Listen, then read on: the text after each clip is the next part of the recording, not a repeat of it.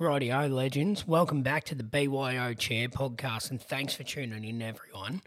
Earlier this week, I sat down with a fella I've known for a while.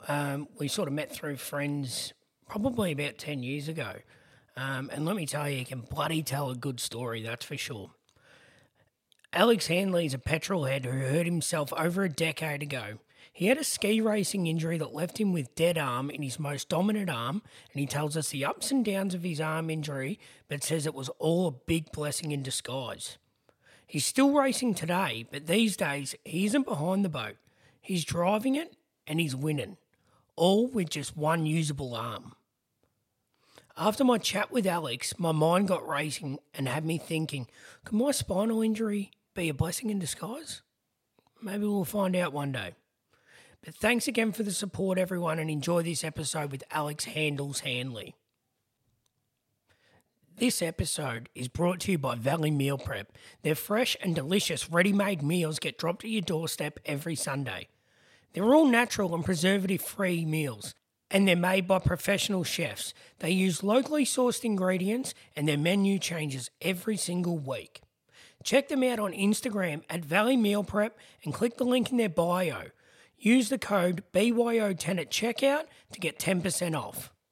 Okay, shout out to all you carnivores out there. 3099 Jerky has a perfect snack for all of you.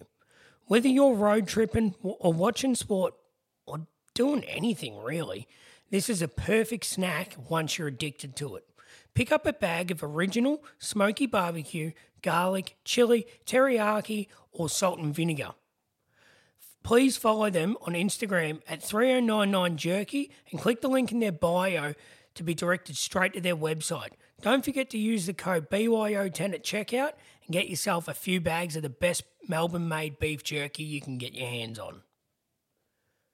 If you're enjoying the BYO Chair Podcast, please take a screenshot of it, post it on your My Story and tag byo.chair.podcast. Please don't forget to like, subscribe, share and tell your friends all about this podcast to help us grow. This podcast series is dedicated to my son Riot. Riot, thank you for being so resilient, so happy and so strong through my spinal cord injury. Your mother and I love you very much. All right, Alex Handley, welcome to the BYO Chair Buddy Studio, mate. I missed the memo for the BYO Chair, so thankfully you had a spare. But yeah. Here we are, excited. Something I wanted to do for a long time. So yeah. Well, I believe you got a good story to tell, and I'm glad I'm the first one to have you on. Yeah, definitely a few stories to tell in the period over the last year. Well, my whole life, and then more so the last 11 years since my injury. So yeah, how old are you now? 32. Yeah. So you're probably only a year older than me. Yeah, just. Yeah. It was funny. I was thinking on the way here. Last time I saw you was actually the day before. Day before, and we'll drag racing in bloody Heathcote. My missus in the car smacking me on the shoulder, going, "Fucking slow down!" I got the shed with the boat on the back, and you're in the van, and we're three up in the front of the van, and we're dragging down a 1-lane road in the middle of Heathcote. So, yeah, that was a pisser, mate. Yeah, you smoked me, by the way. Hi, Hyundai, step your engine game up. Yeah, it was a bit slow. Big time. Yeah. I had a bit of lag with the boat on, but we got there in the end. Yeah. You had me pepped. Yeah.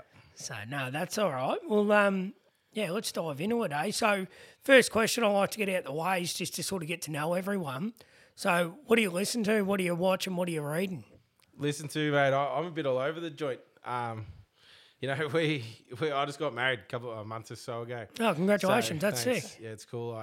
And do you have a kid just recently? I did, just got a kid. She's 4.5 months old now. So yeah, sick. Little Oakley Rose. She's been grouse. So yeah, beautiful. I left home at 5 o'clock this morning, and much to my missus' disgust, there she was smiling on the bed looking at me. Yeah. Come on, play with me, So it's life changing, definitely. Definitely is, yeah. My missus being grouse made my life pretty easy with the kid thing, but nothing better than a good one, nothing worse than a bad one, mate. Nah, mate, I've got a cracker, so which is good. Yeah, music, mate. We spent a lot of time listening. What we're gonna have at the wedding, but mate, I'll listen to anything from country to a bit of metal, and then obviously your electronic dance music. I'm a fan of. I'll lie in bed on Instagram at night, flicking through what's the that party in Europe? Tomorrowland. Listen to Yeah. like little clips from Tomorrowland. She's going, "Fucking turn that shit off, would you?" Yeah, Like, nice. Yeah, but no, it's good fun. Yeah, Anything nice. I listen to. So Have you been to Tomorrowland? nah, I wish it's something on the bucket list for sure. Yeah, yeah. Makes it a bit harder with a kid, but Yeah. one day I'll get there. I'll probably be that 50-year-old bloke walking around Tomorrowland with all the 20-year-olds. Why not, mate? Take your daughter there. Yeah, exactly right. That'd be cool. Yeah, that's That'd the be real aim. cool. That's the aim. Yeah, nice. What's your go-to? What are you watching? Mate, I'm actually about to start rewatching Peaky Blinders. Mate. That was a killer. I love Yeah, that. right. I haven't So, seen that. I'll have to get mate, into it. It's on. I think it's on Stan. Maybe it's on Stan, but Yeah. it's mate, I loved it. Well, Yeah, right. I binge watched it. Yeah, okay. And then they're going to bring out a sequel to it. So Okay, that's good. yeah, I think we're going to rewatch it again. So that was a cracker. Yeah, series. I'm rewatching Entourage for maybe the 15th or 31st time. I'm not too sure. I love a documentary. We've been racing in America a fair bit this year. So Yep. yeah, any sports documentaries I'm into, or musician Yep. documentaries I'm into. I watched a few get on the plane and you just sort of tuck into a documentary. You can watch 12, 15 episodes on the flight to LA. It's cool, but then it's done. It's Yeah. over like that in a night, So, Yeah, But yeah, they're great. that's all right. Yeah, we just did the Beckham documentary. Have you seen that? Yeah, I did that. That was cool. That's pretty gnarly. Like, Yeah. fucking what a man. Mate, I wish I could just pack my life up and move to a different state or different country like he does. yeah, but didn't work out too much for him in some of the spots. But $200 million, mate. Yeah, It I fucking know. worked Yeah, out. yeah, It wouldn't matter if he didn't touch a fucking football. yeah, I'd be happy. I'd move to WA for 100. But Yeah. Yeah, that's it. That's it. yeah. But, nah, sweet, mate. Are you a reader and all? I'm not, mate. Even like contracts at work, I struggle to read them. Fair enough. Pay someone to do it. Yeah, I pay. We get a solicitor to come read our contracts. So Yep. most of the time, or some of the girls or the guys in the office do it for me because Yep. they just do me. So Yep. No, that's all right. How many staff have you got? we pay about 60 wages every week. Yep. So Yep. plus we got the plumbing. My old man runs some trucks and stuff for us, and Yep. then we got the surveying business as well. So Yeah, okay. Yeah. keeps us busy every week. That's for sure. Yeah, no doubt. No doubt. That's all right. So you hurt yourself ski racing, and we'll touch on that a little bit later. But when did you start skiing? Mate, I grew up, like my parents had a caravan at Chuka. So Yep. they had that before I was around. Yep. So I grew up skiing, wakeboarding more so than on the tube, wakeboarding and Yep. skiing. My old man was always a boat racer. So Yep. that's how I got into that. And my mum. And then, so as the years went on, I decided, sort of drifted from motocross over to ski racing and Yeah, got right. into there. So where did you get to with motocross? What age did you pull the pin on that? I did my first race when I was 4 years old down at Nuttawaddy motocross track. It's a fun track, that one. Mate, I grew up there. That's where I rode forever and ever. And I used to beg Dad, "Hey, can we race MA? Can we race? Travel the state and all that." And Yep. sort of the equipment and stuff wasn't there, and the finances to go and do it at a young age. And Yep. when I was about 13, 14, family got to a point where we could go, "Hey, let's go do this stuff and have a crack." And Yep. mate, I loved it. Made our way up to A grade junior. Yep. Racing nationals, raced all that kind of stuff. Like, Yeah, beautiful. I remember Mum and Dad just busted up. Dad bought this bus, and me, Dad, my brother, and then his mate Richard and his son packed everything in the trailer, and we drove up to Coolum. We were putting stereos in the bus while we were driving up to Coolum and shit, and raced up there, and it was pretty cool. We, had a few, blew a bike up and bits and pieces up there, but I think we finished top 20 in Australia that year, so Fuck, that's pretty good. that was pretty cool. Yeah, nice. Yeah, that would have been a good experience. Good memories too with your family for sure. Oh, for sure, mate. Like, my family, as much as sometimes it's a dysfunctional family and blueing and arguing, but, my dad, I can't say enough for my dad. He's been a real pillar of my life and Yeah, helping that's me good, out. isn't He's it? always there. He still comes like, this weekend we just raced up in central New South Wales in the boat. It's the first race he hasn't come to in years. Yeah, Like, okay. just sometimes you got to stay home and look after his house and stuff. So Yep. we took off, but like, we're going away next week to the World Championships. He'll be there for the 2 weeks we're there. Yeah, beauty. come and Where's help that? Up in Gosford, it's, central beaches or northern beaches of Sydney. So Yep. Yeah, right. yeah, pretty killer week. Yeah, nice. And then You said you've been racing over in the States and whatnot. Is that where you go for like qualifying or? Nah, so we met this guy, Mike Avila. Shout out to Mike. He lives up near San Diego way. So he's got a bunch of killer boats over there that we jump on a plane and like we've been pretty lucky. We fly out to LA and then he flies us out in these slick little jets out to Lake Havasu and we'll race. We're sort of building up to a bigger race like the Catalina ski race. He flies us out there and we race all weekend and we sort of it's pretty crazy the time frame we've been getting the 10 o'clock flight Thursday night. Fly to LA, get on this little jet thing, fly there. It's Thursday afternoon, go to sleep, practice Friday, race Saturday, race Sunday. Back to the little jet to LAX on Sunday night and flying home, arriving back in Melbourne Tuesday morning. Oh, fuck that. So, I don't reckon I could do the flight to LA for less than 2 weeks. Nah, so the last one we did in Catalina, like the big one, we stayed out there for, I think we were there for 5 or 6 days. But I think that was our 4th trip to America this year. So yeah, right. And some of them were 2 weeks apart and things that we had to shoot home. We had a race back here or unfortunately, that thing called work gets in the way sometimes. But fucking prick of a thing, isn't it? Mate, but you can't do the things you want to do without doing the things you don't want to do. Exactly right. So can we dive into your injury a little bit?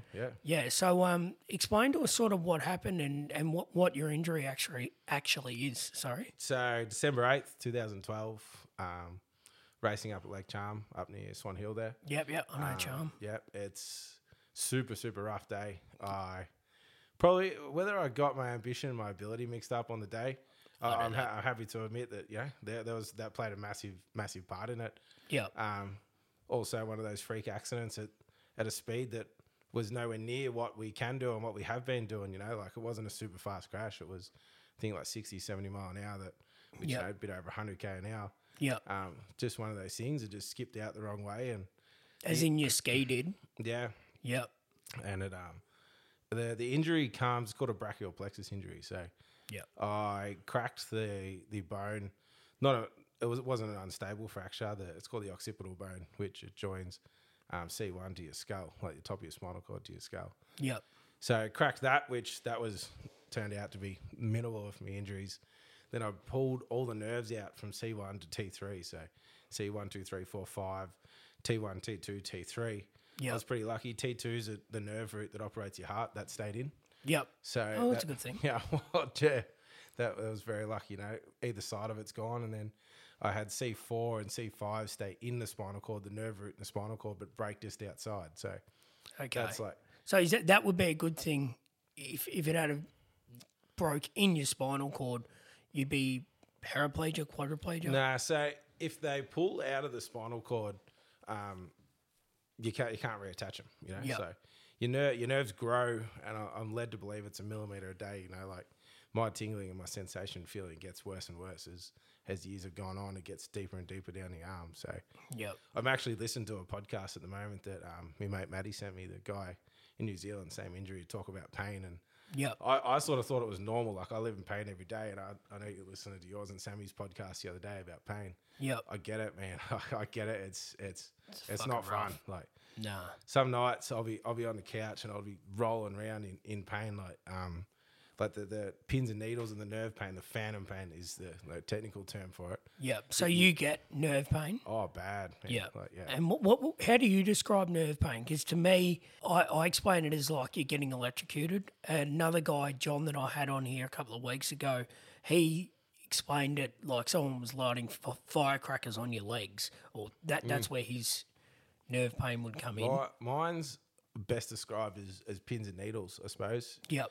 And like you'll try to fight it sometimes, and it makes it worse. Like you got to try and ride it out, and let it go. Like if you're busy and you're occupied, and you're doing something, you're busy, you don't notice it. I don't know if you get the same or not. I understand. Like if I'm driving a boat, or I'm like working, or like I'm busy like in the computer, or I'm doing something, or I'm on an excavator or something like that, you don't notice it. Like I drove home yesterday, 7.5 hour drive, and I was in pain the whole time. Like I've been banged around the boat all weekend, and whether it's stirred it up, I know, not that it looks like, or I do go to gym that much, but you go to gym and you're bouncing around like an idiot, or you get more pain from that. you have a big weekend on the piss, you got more pain from that. You're tired, you're more pain from that. So there's things you can do to minimize. You'll never ever eliminate it. It's just something that's there, you know. Yeah. It's the pain is just something that you learn to live with, and mate. No one forced me out in the boat that day. No one told me what to do. It's a decision I made. So it's something that I got to live with the consequences. Got to pay to play, brother. 100%. So I structure my life now around risk versus reward. Yeah. So I went back to skiing after I had it 6 months. 6 months later, I went back to work, and about 8 months later, I got back on the ski. Yep. And I started skiing faster than I did before. Yeah, right? Okay. So we've broken every record in Australia in the disabled class bar one. Yep. Which is just, it's a stupid speed. We had a couple of goes at it, and it was just me, my dad, and my brother had a go at it, and me and my mate Jace Jones and Sam had it. My brother had a go at it. It's just, we decided to give it away. Like, everyone goes, do you want to keep skiing? You want to do it? I said, mate, if I go and fuck myself again and have a crash and do the other arm, mate, I'm rooted, no arms, not having a crack. Like, you got both legs missing. Like, sometimes I go, fuck, would I rather legs or the arms? But I go, I've got one arm and I've got both legs. I'm actually fucking lucky. Yeah. Like, when I had the accident, the whole right side of my body went. So I lost the right leg. I don't remember it.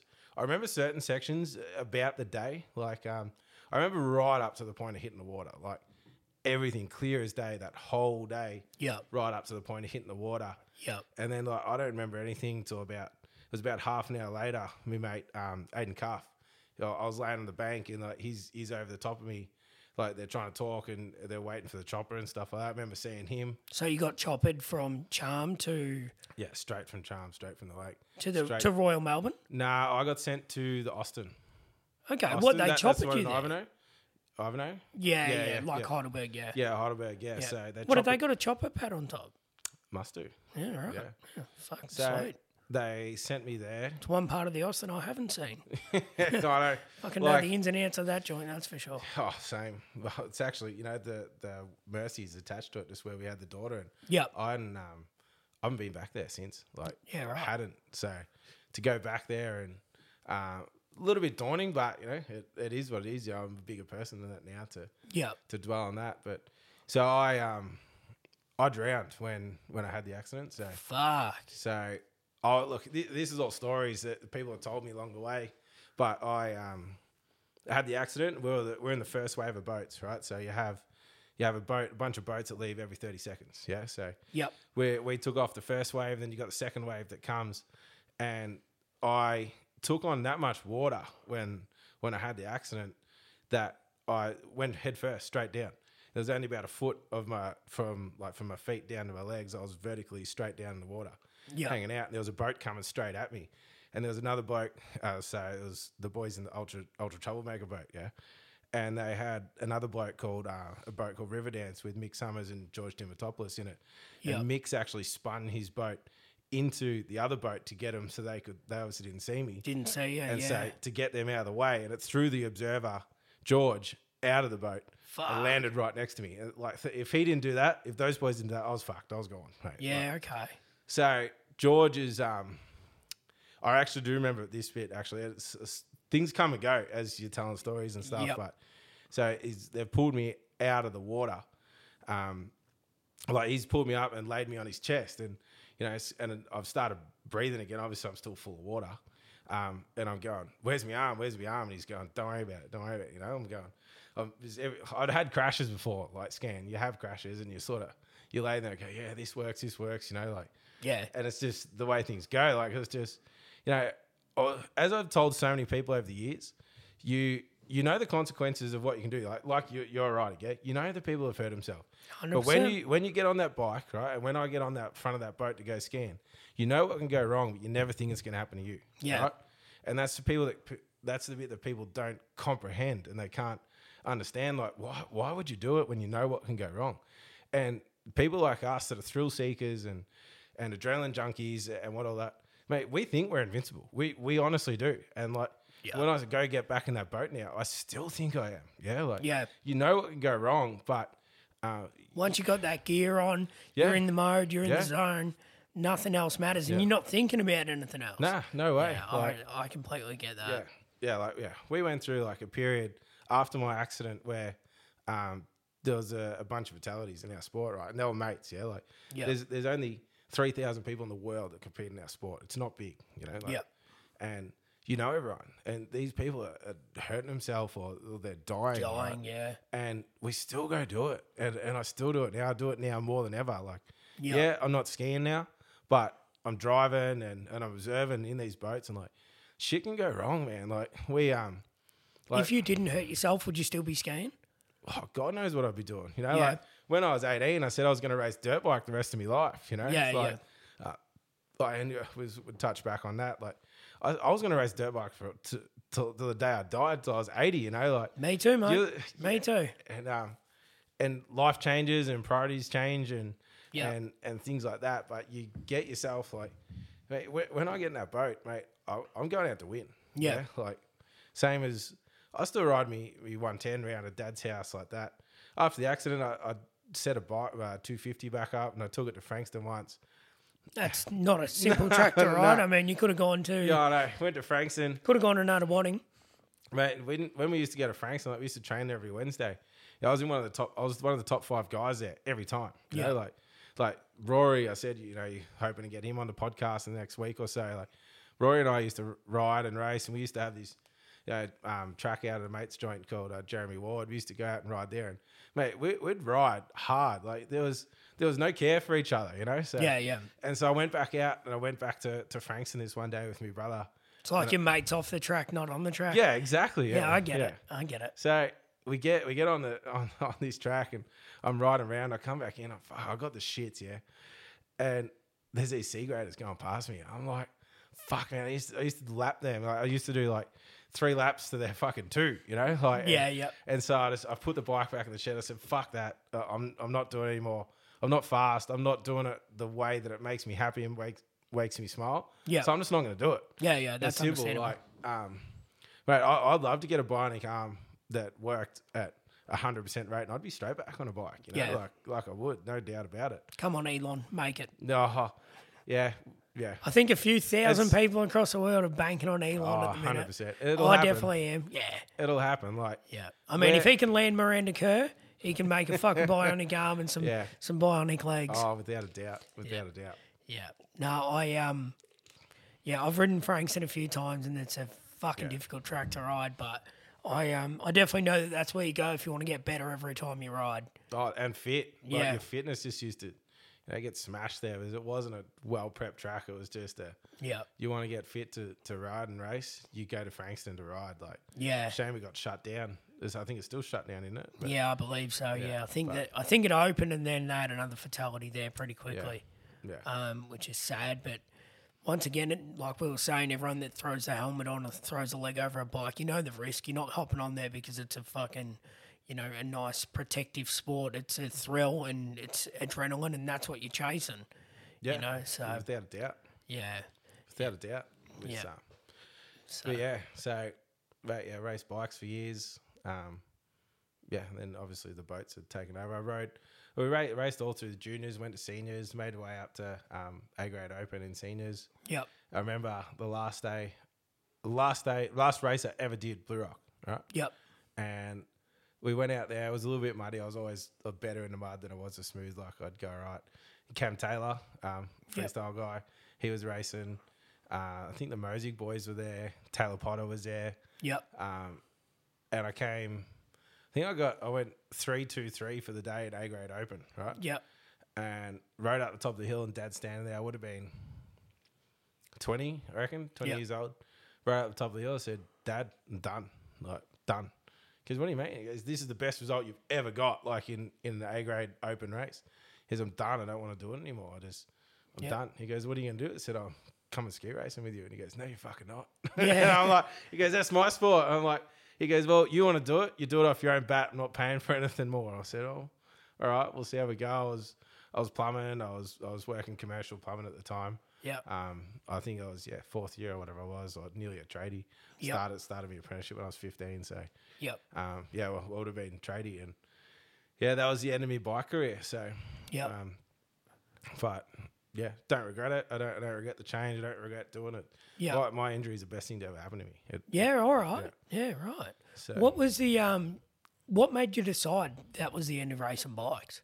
Like, I don't know, after your old man said to you, it's the best result you got, you just lose the love like that, or you mate, I was content and you didn't need to go any more, or I don't know. I think it was just people that know me in my life. I'm impulsive, man. Like, if I see something, I go for it. If there's something I want to be better at, I want to figure out how to get better at it. You know, like I surrounded myself with some pretty cool people coming up through like the early days of my seniors, and like the injuries they got to you. Like I remember we were racing at Mafra, under 19s.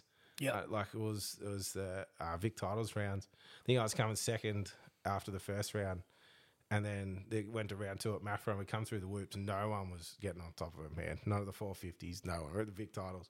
Yeah, no one was doing it. Race 1, I come out and just fucking put this 250 on top of the whoops. Right, I'm on top. And the second last one, like, people were doubling on them all through practice, and the few races before, just doubling them. I come and I put this thing on top of the whoops and hit the second last one, just gone, man. Yeah. Just kicked the back up over the bars. I'm on the ground. I'm fucking going, fuck, I've broken my shoulder. I know this feeling. Dad comes running over. I was right near the start line, the pit board area. He goes, get up, go. You fucking still win. Like the first couple laps, I pulled this lead. And I go, Dad, I'm done, man. Broken my shoulder. He's like, no, fuck it. And he never pushed me ever. Like, used to shit me that he wouldn't push me. Like, you see all those pushy parents and stuff at the track, and I hate he never pushed me brother. My brother just like cruise around, and I'm laying on the ground. He goes, go on, get the fuck up, go, like, go. You can still do this. I said, Dad, my fucking shoulder's fucked. And he's like, nah, you're right. So anyway, he goes, righto, let's go back to the pits, and we go back to the trailer. And we're sitting there. I said, Dad, I gotta go to hospital. I'm done. He goes, nah, you're not. So anyway, we pack all the car up and we drive back to Melbourne. I said, Dad, I'm fucked, man. Take me. I've broken my shoulder. So sure enough, we get home. Mum's there. I dropped me off to Mum. I don't know, something happened. Mum's taking me down to the hospital, and yeah, sure enough, bang, pins and plates, shoulder, done. Yeah. Fuck, yeah. But man, yeah, I love the bikes. Like, but it just got. I was riding 4 times a week, and if the night you weren't riding, you were prepping. Like, there was no downside. Like, I didn't drink at that point in my life. Like, I've made up for it now, but yeah, nice. like, mate, till I started ski racing and got into that lifestyle, I didn't drink. Didn't take drugs. Like, nothing. I was a good boy. Yeah. And I was fit, had a 6-pack. Like, everything sort of changed as went into the 20s and whatnot. Yeah. But it was no loss of love for the riding. It was just I was trying to get my own time back, I suppose. It was there was girls around, and there was all these different things, and not that they ever stopped me from doing it, but it was just time for a change, I suppose. So it's understandable. Yep. No, that's completely fair. So when you've decided to decided to give up racing dirt bikes and move over to ski racing, what was the process there? How did you go? Like, where can you go and buy the race gear from your regular ski and wakeboard shop? No, you can't. There was a guy called Carpy that ran a marine shop called Strictly Business, right? So he runs a big security company, and then on the side he did this just to supply, race equipment to everyone, basically. So I went down there and I bought these secondhand skis, and my old man obviously said, you're doing it, but I'm not helping you do it. Yep. He was driving other boats, Westies at the time. And so I rang up Westy and I said, Westy, hey, I want to start racing. He goes, yeah, fucking sweet. I didn't tell Dad. And it was the first race. We were racing at Lake Charm, funnily enough. First race I ever did. And it was the entry class was 60 mile an hour. So that was the lowest class you could enter. So here I am, put an entry in, and when you ski race, you use these things called wraps. So people that don't know, you're not just essentially skiing with a sanded front bar like a slalom bar. You have 2 handles behind your back and one in front. You put one arm behind your back. I'd never done it before, like ski to wraps, and it's not for the race. I got entry into this race, and Westy's going to observe. Dad's going to drive the boat and organise it, much to his disgust. And another, they took me up to the Echuca the night before the race and learn how to get up with wraps. And I said to Westy and Dad, and this is just pure not understanding the sport and how quick shit can go wrong. I said to him, there's no fucking way I'm going to tell you to slow down in the slowest class of the fucking weekend. So we get up. Anyway, we do the race. We get up. We take off. And I'm saying faster. And Dad's going to West. He goes, you sure? Like, you sure? And he goes, mate, he's sweet. Let's go. And we ended up winning our first race. Yeah? Oh, you're kidding? So I reckon there was probably, it would have been 10 odd people in the race. And we won that first race I ever did. So it sort of kicked it off from there. And there was that love for that new sport and, new friends and some good people, the people that most people I hang around with now or spend most of my time with, these ski racing people that I've met and, they're more family than friends, like it's, like the people that you used to ride with or, you still hang out, they're friends, man. Like, they're more than friends. You can call on them for favors and stuff like that. So. Yeah, that's good. That's good. So now you drive the boat, is that correct? Yeah, I drive the boat. So what boat are you driving? I've got a couple. I've got I bought Hellbent from Mark Cranny. Yep. So one of the infamous boats that used to race around. I bought that from him, and then I bought another one, which it comes from out of Belgium for like rough water style racing. Yep. So they're my two. They got twin turbo big blocks in them. So yeah, right. Hellbent will do if you want 130 mile an hour, and the Bernico, which is called Hell's Attitude, that'll do. That'll do you 115, 120 mile an hour if you really want it to. So yeah, okay. And what's the difference in those boats? Just one's for rougher water, pretty much, or yeah, one's a real good rough water, holds shitload of ballast in it, and big heavy thing, and then Hellbent's for getting around the corners at a Juker and Southern 80 and things like that. So and then I've got because Hellbent's won the 80 a couple of times, hasn't it? Not the one I've got. So okay. There was a previous one to that, which was a super class that's won the 80 before multiple times, won a heap of them. So yeah, and then I'm pretty lucky. The sort of the lake races and the offshore and the world championship stuff, that style of racing. Another guy, Nixie's, mate, shout out to Nixie's, massive help in my life, huge. Like he's helped me start the plumbing business, and he's one of my best mates and like a father figure. Yeah, as much as we blew like we're brothers, me and Nixie. When we're together and we're thick as thieves, So we have some. I'll have to reference the Undie story. Nixie will get a good laugh out of it, but that's not for on air, that one. But it's we've done some cool shit, and we've done some dumb shit together as well. So Nixie, he's one of those mates. Yeah, he's like I'm 32. He's 50. I think he's 51 this year or 52. Yeah. But there's the age is no barrier to our friendship. So that's great. He's got 3 sons and a wife that treat me like family. Like they are like family. We blew like family. We love each other like family. We're always around. So yeah, that's good. It's just one of those real good families in life that happy to help people. And once they're in your corner, they're in your corner. So. Yeah, that's good. Yeah. That's good. So let's go back to the injury itself and when you had the injury. Yeah. So you don't have use of your right arm, is that fair to say? Or have you got a little bit of use? Well, I lost the whole, I suppose we were there a while ago, but I had that injury. I got chopped into the hospital, Austin. Got chopped into there, straight into ICU. And that's probably one of the next things I remember. I don't remember the trouble flight. I remember waking up I was put in a induced coma. Just because I didn't know the extent of the injuries, whatnot. Put in induced coma, and I had the tube down my throat for breathing and stuff.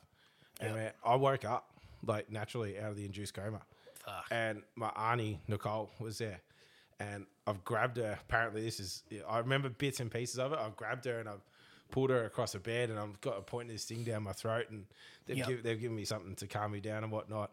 Obviously, couldn't talk, so I remember they've given me, those old like they're like a kid's toy where you get the pen, like the magnets go to the pen. You're right. It's like a squiggle board kind of thing. Yeah. And apparently, I was trying to write shit in there, like had no idea what was going on. Very old school iPad. Yeah, pretty much. Yeah. And I remember that. Try to write shit on there, and then obviously they knocked me back out again, whatever they've done. And then they've woken me up. They woken me up a couple of days later. To try to get the water out of my lungs because my lungs were collapsing. Yep. So that's the most painful thing you'll ever do in your whole fucking life. Like honestly, What's that? Have the vacuum into your lungs? Nah, so they have the vacuum down through your throat, down into your lungs, and they're making you cough, right? Yep. And when you're coughing, you got these water in your lungs with the vacuum, and like that pain just vibrated through your whole body. Like, I remember that clear as day. Like that was just fucked. Like you cannot compare. Like, any phantom pain, anything I have now, you cannot compare to that water in the lungs, that pain. So yeah, okay.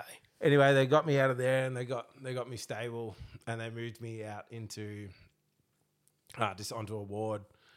I got no idea what ward it was or anything, but they had me a nurse. Like the nurses were grousing there. They were cool. This way pre-COVID, where you could actually have people come visit you and have multiple people around. Yeah. You know, we're going back 11 years next month, so yeah. I remember being there, and all the doctors are hanging around, and they're going, "Move your foot," and I'm moving my foot. I'm thinking I'm moving my foot, and they're all looking at each other. I'm going, "What the fuck's going on?" You know, like they're going, "Oh, you can move it a little bit more than yesterday." I'm going, "My fucking foot's fine. It's working." Like, because obviously I had a neck brace on, so I can't look down. I can't see. I had the feeling I was moving it, but nothing was going on. So this would be a full guess. I reckon it was probably 5 days later, post accident, that I start remembering that. Yep. And you know, like I've listened to your other podcasts, like talk about ketamine, so I won't dive into it, but fucking hell of a drug, mate. That's just it's fucking horrible. Yeah, I remember sitting in there, and one of my other aunties, Vicky, was sitting there, and I'm going, "Oh, can you tell this boat to move?" And she's going, "What are you on about?" I said, "I'm at the bar," and I remember in my head thinking, we used to do this race, or we still do this race up at Grafton, and there's this massive big bar, and I remember thinking I'm sitting in a boat driving it, pulling up to the bar to get a drink. You know? Yeah, like, right. There's all these boats around, so they pulled me off that pretty quick, which was a good thing in the end, in hindsight. But yeah, it definitely is. Yeah. I've been seeing a pain specialist to try and get on top of, you know, the nerve pain and just a fucking cocktail of pain that I get, really. And he suggested a ketamine infusion, which would take me, I think I'd need to stay in hospital for about a week, but he goes, you know, you won't feel any pain really for X amount of time. And, you know, fuck, I don't know if I could do that again. It's just, I don't like that tripping out feeling, you know, feeling like you're floating. All I do is think about work when I'm in that state. So I think I'm like trapped in a bit of duct, like air conditioning duct or something. And that's something I remember pretty clearly, is when they just kept giving me ketamine. And yeah, all I could think about was work. And like thought to myself, oh, that's fucked, mate. Like, you know, your life has just changed and it's never going to be the same again. And all you can think about is work and getting back to work because you feel like you owe a company your labour, your time. And it's taken a long time to sort of get to the point where, all right, I'm not going to go back to my job. I don't think I'm ever going to be able to. You know, I may not walk, but yeah, to get over the mental barrier of not being able to work was really hard. And I think ketamine really sort of spiced it up to start with. And yeah, I don't really want to fuck around with that shit. You know, definitely not for a recreational thing. And if it is completely necessary to get me out of the pain that I do feel every day, well, you know, I'm probably going to try and do it in another state so I don't get any visitors. Like, you know, because it puts you in such a bad headspace. And it's just seriously how it's I get how it's a painkiller, an illegal drug for pain, but fuck, it's dangerous. Mate, I don't know anyone that's had a good experience with it. No, like recreational or you know, hospital use. I don't know anyone that's had a good outcome from it. You know. So, it's I've seen it being used in both. You know, both like recreational and hospital. Yeah, and it's fucking shit. I don't understand how hospitals can administer it, and then how people can find that enjoyable doing it in a recreational use. You know. Like, I'm not going to knock anything. You know, don't knock it till you try it. You got to have a hobby, mate. Got to have a hobby. People that go down that avenue, but you know, there's other drugs that people go down the avenues of that are just no good. So but yeah, like the ketamine thing. Obviously, got off that ketamine stuff, and then I was still in hospital. I think I can't remember the top of my head. I think it was December 8th, and I got out on Christmas Eve. Oh, okay. So I wasn't in there for super long time, but Yeah. obviously the leg came back. I lost a shitload of weight in hospital. Yep. I come out of hospital Christmas Eve, and I went home and we used to go to Lower on a Christmas Eve. Yeah, like that's just tradition. Yeah, of this people around this area, like we were in Croydon Hills. Anyone would go from. Is that where you grew up? No, I grew up in Blackburn, like halfway through primary school, and then moved out to Croydon Hills. Yep. Then moved to Ringwood for a bit, and then back to Croydon Hills. Yep. And then out to Yarra Glen when I had the accident. So okay. Then I bought my first house in Doreen. Sold that, went back to Yarra Glen. I was finding another house, and now I'm in Diamond Creek. So. Oh, you're in Diamond, are you? Yeah. Yeah, right. Oh, good on you. Yeah, so. It's like nice and close to the Lower for I know. Up and coming Christmas Eve. Yeah, I know. So, yeah, that Christmas Eve, I actually remember, Mum took me home from hospital after, I was in a sling. They didn't know what was going on. They said basically go home, let all the information calm down, and we'll start working on you after Christmas, whatever they do. Yep. So, no drinking, no nothing, just, whatever. So here I am, the Lower. I reckon it was Kate Wright. I think she picked me up and took me there. And I'm pretty sure I was mate Kai Taylor. There was a whole bunch of us that used to go, Troy Barons, all those boys, and we're at the Lower. And here I am. So I'll have one beer. I'll have 2 beers. I'll turn my phone off. His mum walking through the middle of the Lower. Oh, you're kidding? Get the fuck home now, mate. I'm like, fuck, mum, shout around. Yeah. I got a neck brace on. I'm at the Lower. I'm fucking blind. It's hot, mate. And mate, I hate the heat, man. I hate it. So I remember we used to go in the bar and go, can you get like a cold tea towel and like wrap some ice up in it? I'd wrap it around my neck or head to cool me down. Like here I am sitting in the middle of the Lower in the middle of the sun, just drinking piss. That's classic. I don't know if it was any good for the injury or not, but it's made it out alive. So Oh, you're doing it for science, mate. It's all good. Exactly right. Yeah. Mate, I'm a massive believer. Anytime you had a broken bone or something, you'd have a couple of drinks and sort of loosen you up, and you'd start moving the shoulder or the arm or whatever you're broken, and the muscles would start relaxing around it. So I don't know whether that's a scientific proven theory, but hey, if you said it, mate, you said it. It worked. Maybe I've got to start drinking again. I gave up when just before my young fella was born. Haven't had a drink at all. Haven't had a drink in 12 months next month. Yeah, right. It's impressive. Yeah. I was a shit drinker anyway, man. I'd have 3, 4, and I was happy as pig and shit. I don't know anyone that is a good drinker. Yeah, fuck, nah, it's a friggin' prick of a thing. Yeah. If it wasn't so well taxed, it'd be illegal for sure. But for sure. Yeah. So anyway, I ended up giving it up, and I don't think I have no desire to ever drink again. I've just, I don't need to. Yeah. But I suppose now having this injury, I don't need anything to sort of push me towards any depressing feelings or dark days, I suppose. Yeah. And nothing triggered my depression worse than a hangover.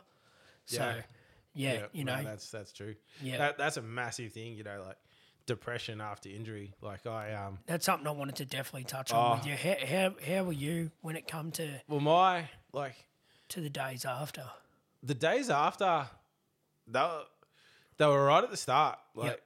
As everyone is all right at the start, and then. We were up at Echuca, and I couldn't go on the boat because I obviously had the fractured neck. Couldn't go on the boat, and I got to a point where I'd go they would drive the car and I'd get on the pontoon boat or whatever. Everyone's drinking piss and stuff like that. And my mates were, in hindsight now, it's grouse. They a lot of them were grouse. Yeah, they were always there to help when I needed help and stuff. Yeah, but a lot of them gave me tough love too. Yeah, which I think's a good thing. Yeah, as well. You can't just be wrapped up in cottonwood and told everything's going to be all right forever because it's fucking not. No, it's not. It's not. So my mates gave me a lot of. They were always there to help me. But I remember Troy was one of the main things. Troy, it was after Christmas, and I wanted to get. I was sort of the Christmas buzz wore off, and everyone's gone back to work and stuff, and I'm at home. Yeah, and he's going. Well, what the fuck are you doing all day? He goes, your neck's fixed, you're out of your neck brace. I think it was 3-4 months in there. He goes, well, what are you doing? He goes, well, go to the gym. Go to the gym, train, keep active. Yeah, keep active and focus on something. And I did, and I took it on board. And I had another good mate, Justin Cadden, shout out. He's up in Queensland partying away as he's always done and always will. Yeah. But, you know, like go to the gym, do this. Like Glenn Campbell up there as well. They invited me to come live up with them in the sun and recover and stuff up there. And, yeah, you know, like I've got a really good base of people that helped me out and still continue to help me out, you know, like, so, yeah, those people, you know, like I remember, like we'll touch on it later, but the day that Justin was skiing Superclass at the time, he's retired now because he's, you know, risk versus reward thing. Yep. And I remember the day before I was going back to the first disabled race, I was shitting myself. And he goes, well, I'll get in the water and I'll help you and hold you. And he's got to go to a Superclass race, you know, 10 minutes later after I go. So, you know, you get people around in your corner that are like that, you know, those things don't go unnoticed. You remember that shit forever. Fucking oath. But like I had the injury and, man, I was a plumber earning, I don't know, $1,200-$1,300. You know, you work a Saturday, $1,500 before the accident, and then I've gone to bang nothing, and I had insurance payouts through the ski racing, and then how did that work? So they've got insurance that covers injury, yeah. Yeah, so that's included in all your fees, your yearly fees or your race fees. It's not there anymore because ski racing's got issues with insurance and costs of it, so it's not what it used to be. But you know, I basically got they pay your wage up to $50,000 for 2 years or something like that. Yeah. But if you max out at $50,000 in that, you're fucked. They pay all your medical expenses and stuff. It's not sort of the same as the program I'm on at the minute. Yeah, and then I was getting disability pension from, you know, the Australian government. So I was back. I was earning my wage. Yeah, I was still. Yeah. And I was working for a plumber at the time, commercial plumber, and he said to me 6 months in, he goes, "What are you gonna do?" Like, and I said, "Well," he had a spot for me in the office, and I said, "Yeah." So I've gone back to work, and I've dropped that, you know, that $1,200 a week to go back to work for $600 a week. Yeah, like I could have stayed on. But it's a mental thing too, man. Yeah, it's a mental thing. 6 months of the day. I got a company card, all that kind of stuff, and I've gone back, and I'm sitting in the office, and I'm driving to work, and I'm going, "Fuck!" Like I don't know what the fuck I'm doing in the office, and I learned it. Yeah, they taught me a lot. The guys there and the people I worked for, they helped me, and they taught me a lot of stuff. And let me stop you there. Would your company now be where it's at if you didn't go back to the office to work for this other No way. Not a hope in hell. What a blessing in disguise, eh? I learned a lot how to do things from him, and I learned a lot how not to do things from him as well. So, yeah, that's fine. That's fine. But I learned what I learned. Yeah. Yep. So met the people I know. Like it's Yep. It's good. So I worked for him for quite a long period of time. Like and I was like, as I said, I went back to ski race, and I remember the first race I went back, I was observing for my brother. I went back observing first go. I said, I'm going to have a go in that disabled class. Yep. So anyway, I did. I get back, and I used to ski, you know, 80, 90, maybe touching on 100 mile an hour before the accident. And that accident, like the first time I went back and skied, like the first time ever after, went up to Justin and Glenn's up at Queensland. And I went skied out there. Ray Ball was there as well. He was observing one of the days, and we're out, and we're skiing out in the Broadwater out in the Gold Coast, and I'm like, fuck it, I'm going to race. And we come back the next weekend, and me, Dad, and Sam go out to Eildon, and we do a practice run out there behind his outboard. You know, you're doing 80 mile an hour. And then we go up to there was the 120, the Sydney 120, and we get off the deck of the boat, skiing behind a boat called Tiger Force.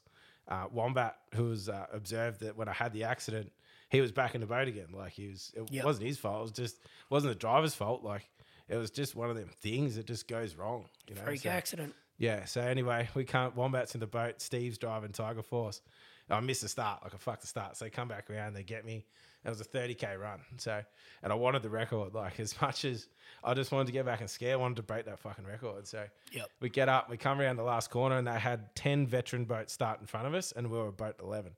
So the first veteran boat, Cropper and that, come around the corner, Cropper and Vardy, and then the second veteran boat, I can't remember who it was. I think it was Mark Boyer, maybe.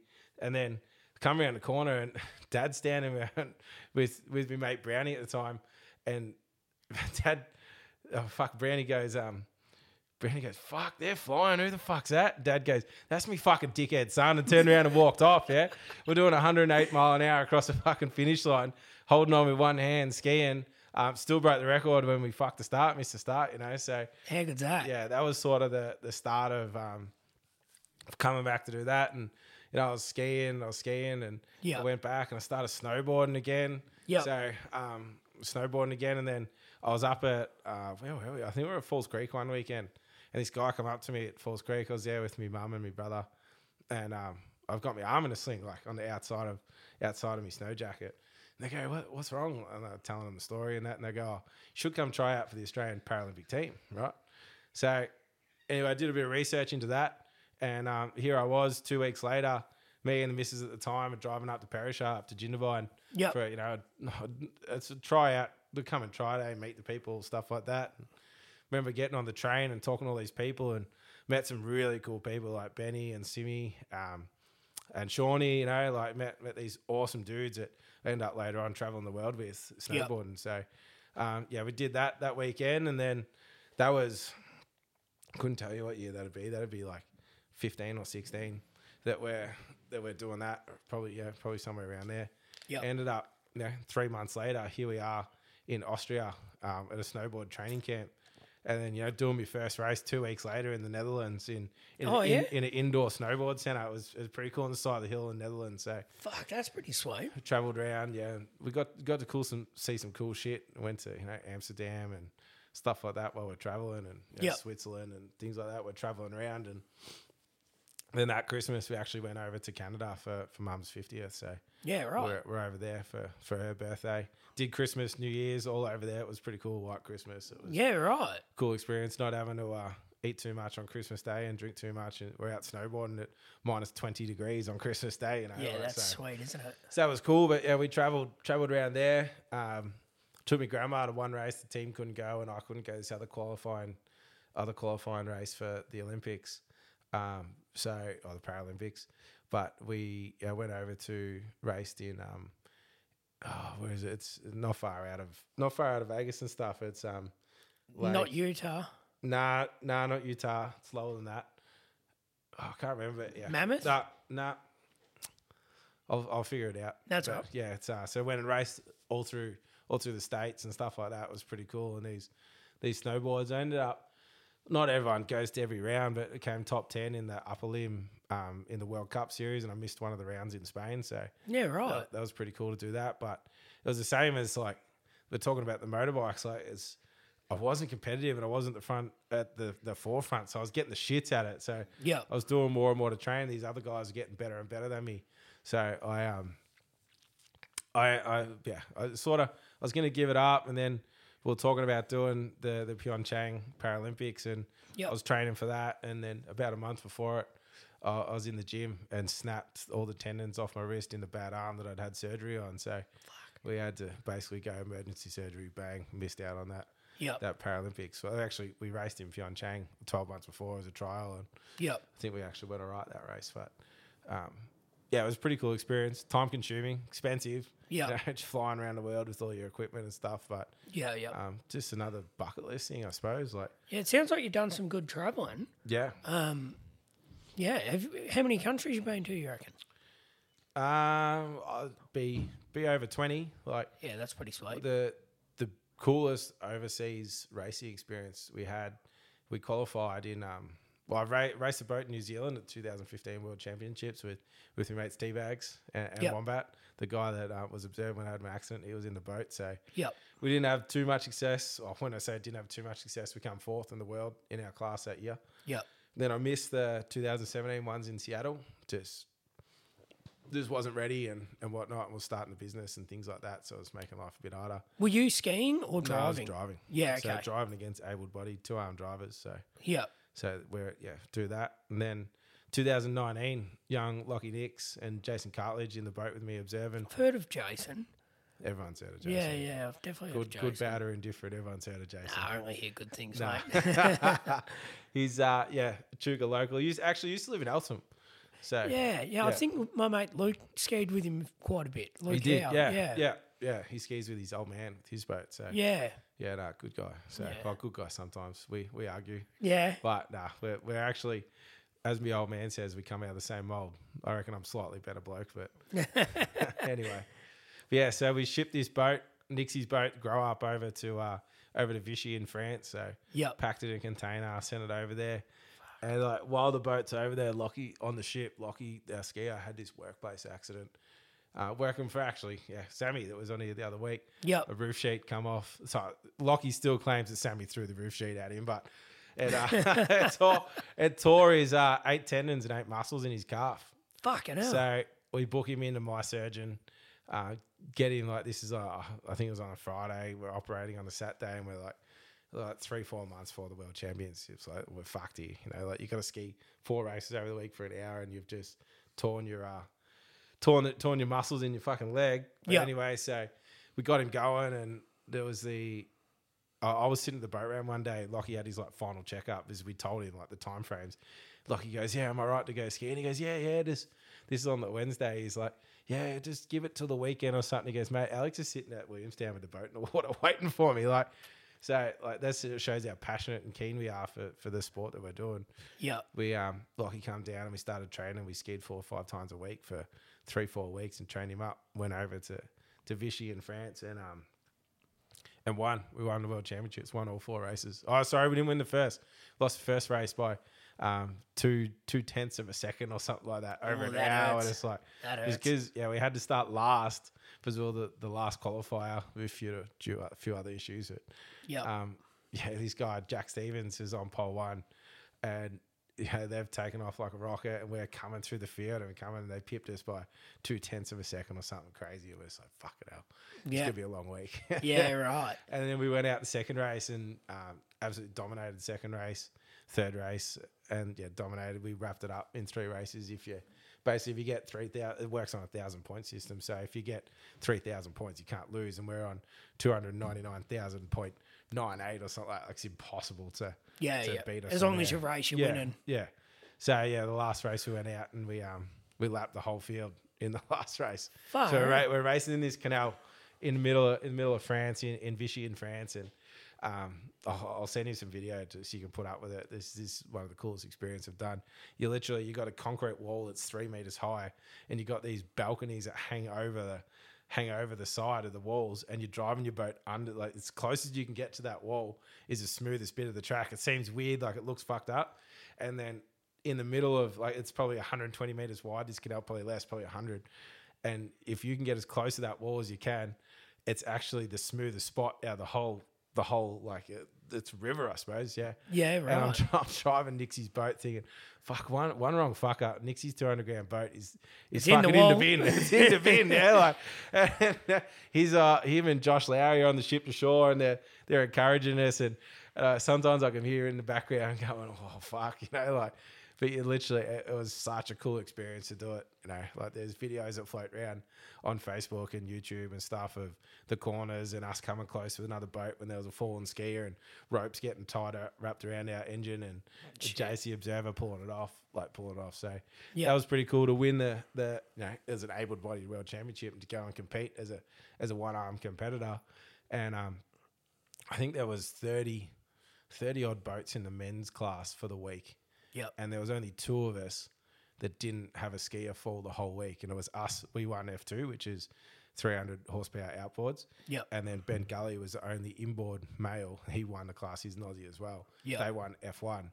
We were the only 2 teams to not drop our skier all week. So key is don't fall off. Wow. Don't fall off and you win. Exactly. Yeah. Exactly. So no, that's all right. That's good. So I want to ask you a few questions about your about the injury itself and when it happened. So you're obviously hooking along, your ski steps out from under you. How does you hitting the water cause that injury to your arm? So you were saying before that when you ski, you've wrapped like one handle or 2 handles behind you. You hold on to the one in front. Yeah. Does that play a part in what's happened to your arm, do you think? There's no scientific proven evidence that it does. Yeah. But there's nothing to say that it doesn't. Yeah. So ultimately, the injury that I've got, which is a brachial plexus, there's another word for it. It's a technical term. It's the brachial plexus is the nerve root system that runs from your spinal cord all the way into your arm, right? So it's just like a bunch of spaghetti, right? Yep. So shout out to spaghetti. Yeah, spaghetti. And Italy. Yeah, spaghetti meatballs, one of my favourite foods. Fucking oath. You've got the injury is it's caused. It's basically, from my perception of it and what I believe, it's mostly caused when your neck separates in your shoulder. Yeah. Right? So you have a big enough stretch. Obviously, you got an elastic band. You can only stretch it so far before it's going to snap. 100%. So the science behind the safety of the ski racing now has changed majorly. Yep. In terms of, we all wear these head restraints that your neck can't separate and can't pull away, and these clips are breaking when people are having accidents now, which is, the clips taking the force of it, yep, rather than your neck taking the force like mine did. So yep, there's all these theories where your arm can come like up over your back and then over your head and things like that. But if it's going to do that, you're going to rip your shoulder out of the socket, which mine didn't. It's a nerve injury. It's internal. It's very hard to fix. Like I had absolutely no arm movement at all. When you don't have? No, or you do now? I do now. Yep. So I had absolutely none at all, nothing. Yep. And so one of my best mate at my wedding, Matty Sadler, he had the same injury 6 years before me. Yep. So we knew each other before the injury, but we weren't mates. Like, we've become mates. Like, yep, as you say, you meet people through doing these things, and yep, you do it. But so he sort of pointed me in the right direction of where to go and who to see and people to talk to recover, and surgery and things like that, and just mental help through it as well. So, but I went and did nerve conduction tests. They're pretty painful. You had them going on. So yeah, I had it in my. That was zapping the shit out of my left leg. I didn't feel a fucking thing. And he goes, I better tone it down a little bit. And I said, no, you'll be right. Do it in the right one. And anyway, he goes, no, I'll tone it down. And he toned it right down, and fuck me, it hurt. Oh, yeah. Yeah. It's literally like an electric shock. Yeah, it is. Yeah. It's very painful. Was that hook up my left arm? Yep. And to get like a general line in the sand of what I should be feeling.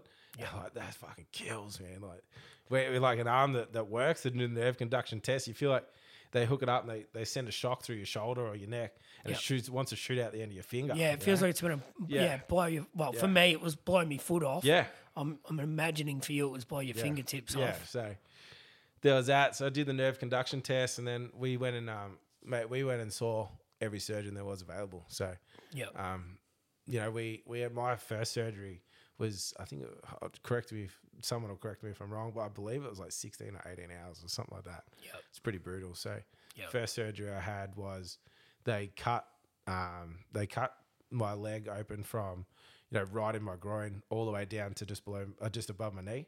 Yep. And they take a muscle. It's called a gracilis transfer. So yep, they take a muscle out of there, and then the nerve that comes like halfway down your calf. So I've got a scar there as well where they cut the nerve out.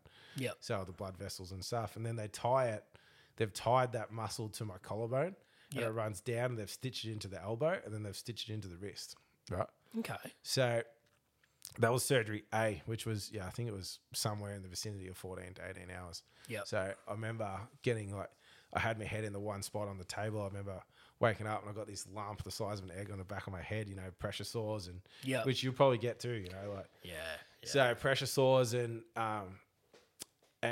so I had this massive lump on the back of my head, and I remember waking up. It was actually my birthday. It was 27th of April. They did the surgery.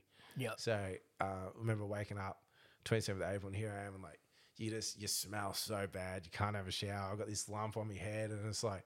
Then they go, it was really good surgery, but we need to do another one. Yeah, but there's always a but. I'm like, fuck it hell. So next day, this was at Royal Melbourne, actually, this surgery.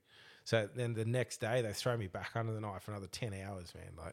So I've just gone this massive, marathon surgery. We got different surgeons coming in and reattaching things and whatnot. And then bang, they go, well, it's so good, but we need to do this to make it worthwhile. So when they did it, they took a nerve out of the top of my foot all the way up my calf as well. So they've tied, so that nerve, they tied it into one of those nerve roots that come out of the neck, and they tie it across the back of the shoulder and then into the tricep, which was a trial surgery no one had ever done before. Yeah. So they did it and it's worked. Like I wouldn't say 30%. Like some people go, oh, you got 30% or you got this. Like I can bend my elbow and lift my shoulder up now. I can hold, like if I'm carrying an iPad around at work or something, I can hold it in like underneath my shirt, like I can pin it in, like, and do things like that. They sort of made a slight mistake, whether you want to call it a mistake or not. Trial surgeries. It's trial surgery. Yeah, but they made the muscle a little bit too short, so my fingers are actually they're like a closed fist almost all the time. Where say Matty's are out and he can sort of claw his fingers in, not enough to do anything crazy, but I sort of count myself lucky. Like I bought my brother a KTM 500 for Fink this year. Oh yeah. So I got on it. It was a brand new bike. I wrap my hand around the throttle, like pull the fingers apart and wrap it on. I'm riding it around the paddock at Dad's, jointing up and down the driveways, So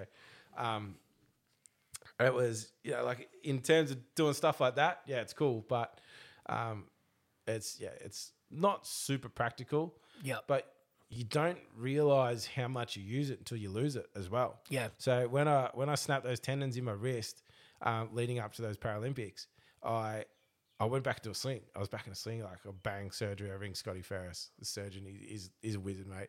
He's not one of them surgeons that tell you not to do something, like he's a snow skier and stuff himself. He's just like, he knows you're going to do it. He loves it, and he gets you out there, and what can we do to help you? I rang him with Lockie's injury.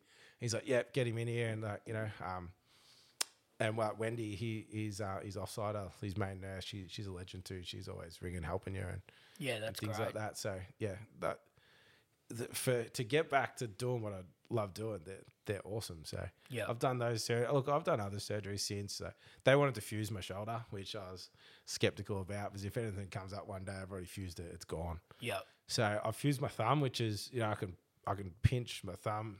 Whether it was a good thing or not, I don't know. Like Rory McKercher, which you're going to try to catch up with, or he's been overseas, and I'm going to dive into it. I'm going to let him do that. Yep. Doing some trial stuff over there. I picked his brain about it as soon as I fucking got onto him. Yeah, so it's pretty cool. Like some of the stories he's told me about it, and I'll leave all that for Rory because for sure. Appreciate it. Yeah, something that I'm gonna definitely look into for its trial surgery. Yeah, as well. Everything's trial, but like Elon Musk, there wasn't a proper electric car 10 years ago, and there is now. So yeah, there's shit that they're doing that who knows, mate. Like I've always said, and I've said to like my family and friends, as soon as I get to the point where you got 50% chance of a bionic arm working, I'm on. Like, I am on. I'm the same. Yeah. If someone said, I'm going to, do you want to be the crash test dummy? Well, fuck, I've been the crash test dummy my whole life, mate. Yeah. So sign me up, Yeah, 100%. So. Yeah. And when you crashed, what protective gear do you have on? Is it just a wetsuit or? Oh, it's just a wetsuit and a helmet. That was it. We wear a kidney belt to sort of stop your back smashing around on the bumps. But like the sport has come so far, and there's a lot of people that have had a lot to do with it. We wear these head restraints now. So you got, you clip in from the side of your helmet to the front of your wetsuit. And they got these solid clips. You got bands, and like at the moment we're experimenting with different wetsuits and stuff. Like me and the Knicks boys at the moment with the Williams guys up at Yarrawonga. So we're experimenting to make things safer and better. And these boys have had some big crashes over the years at stupid speeds. Like I'm talking like Lockie come off at 100 and something, I think 115 mile an hour or something. Bent all the clips, broke the helmet, pulled it all apart, and I went and picked him up, and he walked and got in the car. It's just, sometimes it's just the luck of the draw of how it goes. Like my crash 60-70 mile an hour. These boys can fall off at 120 mile an hour and bounce up and keep skiing. It's just like it's just the way the cookie crumbles sometimes. Yeah. Do you think that sort of your neck hitting the water and sort of shutting your or flicking your neck back or forward, side to side, whatever it might have been, do you think that played a big part in your injury? Oh, huge part of the injury. So it wasn't a matter of basically falling over sideways and landing on your shoulder and it blowing out behind you. Nothing to do with the shoulder. So but in saying that, like my old man and one of my best mates, Jace Jones, I was skiing behind a boat called Psycho Clowns with Phil Mulcahy driving. So I've heard of that boat for sure. Yeah, I'm still mates with Phil. Like still drink with Phil, like party, whatever, hang out with Phil. Like they're good people. Like no, I'll never. And I've said this to Phil before. It's nothing to do with him. It's nothing to do with the Observer. It's just one of those things. So there was a GoPro on the front of my boat, and I was just in front of him, right? And so Dad's driving, Jace is skiing, God knows who was observing, and the GoPro on the front of my boat actually caught the accident, right? Yep. And I pulled the video off my GoPro and put it on my desktop on my laptop, right? Yep. And it sat there for ages and ages and ages. Dad watched it. He goes, you can't really see what happened, but it wasn't that big an accident. And I made the executive decision. It was probably 3-4 years later. And I still never watched it. Just deleted it. I don't need to see it. Yeah, I don't need to see it. I don't need to see what happened. It's just gone. It's done. I still tell people I did a public speaking thing for a young lawyers convention a few years back now. Probably 5 years back now. Yep. And I sat there and I said it's the best thing that's happened to me. It put me exactly where I am today. It's got me hanging out with the people that I am today. It's got me running the business I am today. It's got me racing the boats I am today. Like, God knows what I'd be doing if it hadn't happened to me. I'd probably just still be working for a boss, earning a wage every week, still skiing with someone. Like, it's put me exactly where I am, doing exactly what I do now. Like, right where you need to be. Oh yeah, like bit of a blessing in disguise. Do you think? 100%. And like, I've always been a driven person, man. Like, yeah. When we were growing up, my brother used to get home from school. Neither of us ever did homework ever. Like, he used to come home from school and he used to sit on the PlayStation and play MX vs ATV. Yeah. All night. He'd just sit there and I'd go out and I'd wash the bikes, change the filters, and I'd do the bearings. Like, I used to build my own engines as 13, 14-year-old kid. I'd rebuild a top end on my KX125 or my KX80. Like, I used to do that, and then I'd get out and I'd mow the lawn. Right, it'd be getting dark, and I'm out mowing the lawn or doing the weeding. So Dad didn't have to do it on the weekend, so I could go riding. Like, that makes sense. Yeah, it's smart, mate. And here's my fucking brother just sitting in playing PlayStation, getting fucking KTM 500s bought for him, getting his fucking Vegemite toast, just sitting inside doing fuck all. And no, mate, it used to kill me. I used to come in. I used to try and get him to make him like clean the goggles, like get him ready to race. He used to have those, those Scott goggle boxes. He used to have them all stacked up. Yeah, and I'd come in one day and I'm going, where are all the goggles? Like, I wanted him to clean all the goggles, like pull lenses out, wash them all. I come in one day, all the goggles and everything, the whole goggle bags is in the washing machine. Man, oh, you're kidding? I'm like, what are you doing, man? Like, they're scratching the shit house, and he just he's very different now. He's motivated, he's driven now, but as a kid, mate, we were so far apart, it wasn't funny. So yeah, no, that's fair. So, are you racing anything other than boats? Yeah, about 4 or 5 years ago, I bought a Can-Am. So I went up, we flew up with the boys to Fink one year. Like, Sam had been racing, my brother had been racing it for a while. Yeah, and I get there and there's these buggies and these. But he races bikes, yeah. He races bikes, yeah. He's the 11th this year, I think. At Fink he was. Fuck, that's not bad. Second at Don River Dash he got. So yeah, I get up there and I see these buggies, and like a mate of mine, Tim Pickford, he had his trophy truck there. Another mate, Stevie, had his Can-Am, and I'm like. And I'm there, and I was there with mate Matty. I go, Matty, we're doing this next year. Like, we're on. Like, we're doing it.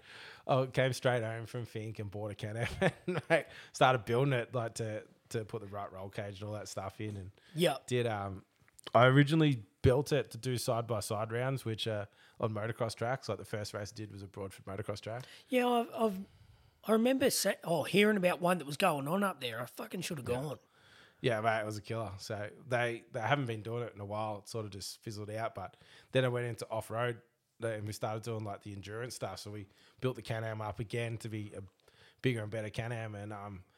And we took on, we did one, I can't remember, we did one off-road race somewhere. Maybe we didn't. Maybe the first off-road race we did was Fink. And me and Nixie, here we are. It was his birthday, right? Yeah. So his birthday's right at the start of June. So we all head up a week before, and you pre-run, your practice and all that.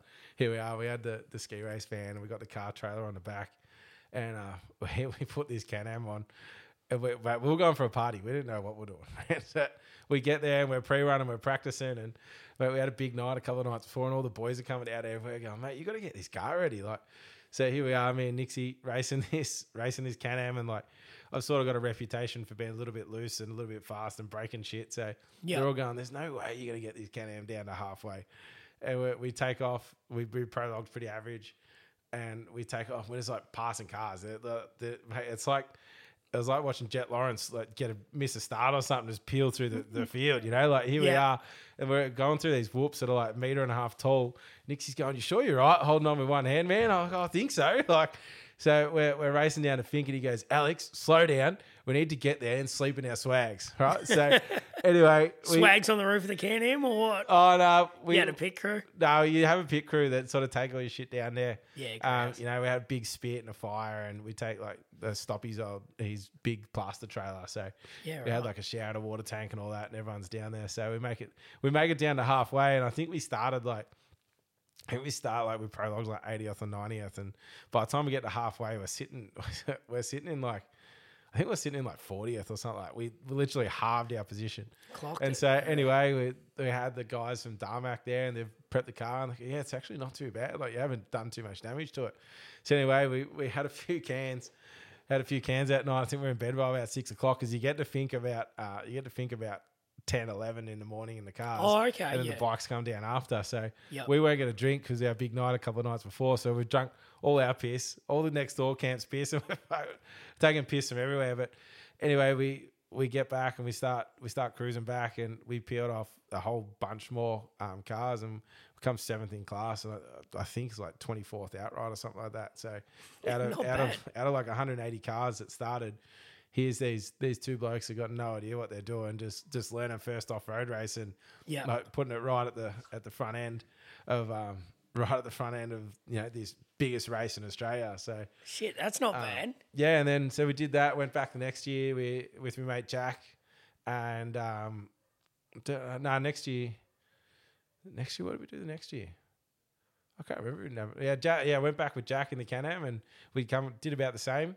And then we went back in a trophy truck. So I decided, here I am, ego a little bit bigger than it needs to be. I'm going to go buy a trophy truck. So bought this thing out of WA and we raced this truck down, and we ended up blowing an engine on the way home, which sort of spilled on. We'll start to get back into it. Yeah. But what's the engine capacities like? Is there a big difference between a Can-Am and a trophy truck? Oh, massive. So Can-Am, you got it's a 3-cylinder turbo thing, so similar to a jet ski motor, just with they're all supercharged. These are turboed. Yeah. So the Can-Am would sit on, like when you really wind it out, probably 140, 150, and the trophy truck had a 6-litre Chev in it. So oh shit. So we were getting up 180, 190, close to 200k an hour. Fuck. Here I am driving this thing with one arm across the whoops, and it's like it got to like the risk reward thing that I referred to a few times. I'm going, man, like Jack and I ended up rolling it at Pooncarie, and it was just purely because I couldn't fight I got a bit over, like the back stepped out of me and I just couldn't correct it. I couldn't fight it back. Ended up we went a couple of rolls in it, and totaled the truck. Actually, we totaled the truck about a month before Fink. We had to do a full rebuild. Like he got me old man works for me full time. He was in the shed for a month just fixing all the broken steel bar work and the panels and just everything. But the truck was cool, but it wasn't as safe as I wanted to go racing. So I ended up moving the truck on. One day I'd love to get a big all-wheel drive truck, which would be cool, but I don't have a spare $1 million at the moment. So wait till next year. Yeah, maybe the year after. We'll see how we go. Yeah. So I've gone back to a Can-Am and went and did it again this year. So right. But like the camaraderie of the off-road racing for me is everything. Like I don't care if I don't win the off-road shit. Like we built our COVID project. We bought an old mobile library, right? Like those ones with the step roofs and stuff like the slide out sides, and the giraffe used to be in the front. Yeah, fucking. What's his name? Is it Gerald? Gerald, yeah. One of those things. Coming to school. We bought. My brother goes. That goes against everything your parents taught you. Oh, exactly. Don't get in a van or a trailer with anyone that's dressed up like they shouldn't be. So we bought this thing, and it was. My brother goes, he's found this thing. It was $13,000, right? It's his joint out, sunshine somewhere. We go out and look at it, me and him one day. We're like, fuck it, we'll buy it. And his idea was, we'll buy it. Was me buy it. So anyway, I buy this thing, and then we start like pulling apart, and we were just gonna make it to we're just a cheap trailer, and it ended up COVID hit, and it became our COVID project. We just kept working on it. So it's now like it's a stable thing at races, and people enjoy seeing it, and it's cool. So we go away racing. We've got 6 bunks in there, plus the bunk in the truck, and you go away racing with your mates. It's just fun. It's just like the ski racing. I love it. I go there to win the ski racing. Like I do every effort we can to win. Like, not that I don't want to win in the off road stuff, but you got guys. There's more to it. You got guys that are throwing a lot of money at it and a lot more skill and two arms. Yeah. So the boat, I could be competitive in with the one hand, like the car. Like we've run some races in the Can-Ams and stuff. Don't get me wrong, we've won them, but your top level stuff was the sort of the best we've come, third or a fourth or something like that in the national stuff. So actually, no, that's a lie. We won a national round. We won at Millicent last year. Yeah. So yeah, we did win a national round. Yeah. Okay. So, but the buggies are cool. They're fun. Yeah. They're just mates. Like Dad races one, and then we go to events where you can do bikes and cars. Sam will bring his bike and things like that. So it's and then his mate Lloyd come along to Don River. We sent it up to Early Beach. So Don River's an hour and a half north of Early Beach, and raced up there in I think September this year. So there was a busy period for. We're trying to train the boys for this world titles coming. Yeah, getting married, had a kid, racing. Our kid Oakley, she was 2 weeks old, and I flew out to America to race for the weekend. Like, fuck yeah. Well, my missus, she is a saint. So good on her. Good on her. Yeah, it sounds like that Can-Am stuff could be a bit of fun. Might be something I have to look into. Well, mate, I through Tim Pickford, he's up in Echuca. He's made up in Echuca. I had a dirt bike accident. Yep. So that's where I had mine too. Yeah.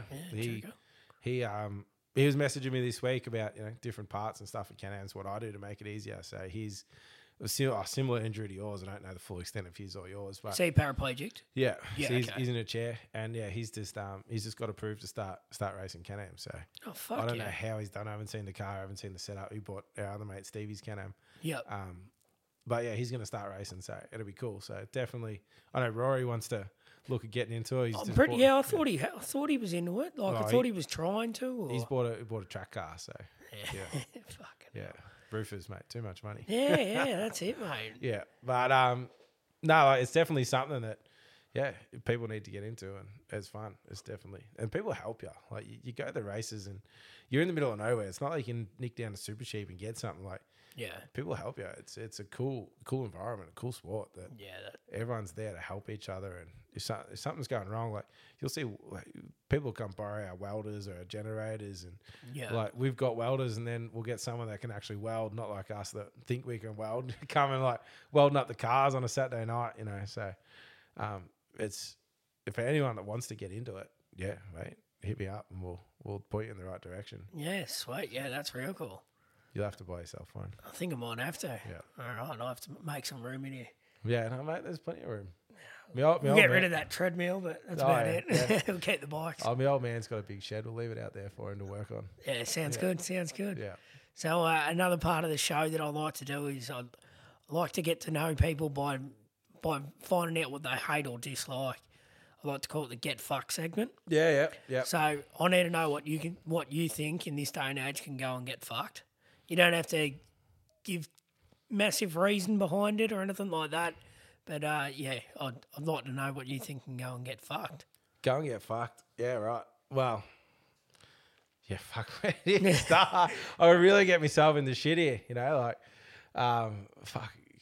I hate people that just don't be themselves. I hate fucking people that lie and tell you they can do something and they don't, or they just blatantly fucking lie. Like it just does me. Yeah. Just there's no point. Like you're all mates. What are you doing shit like that for? So that's that.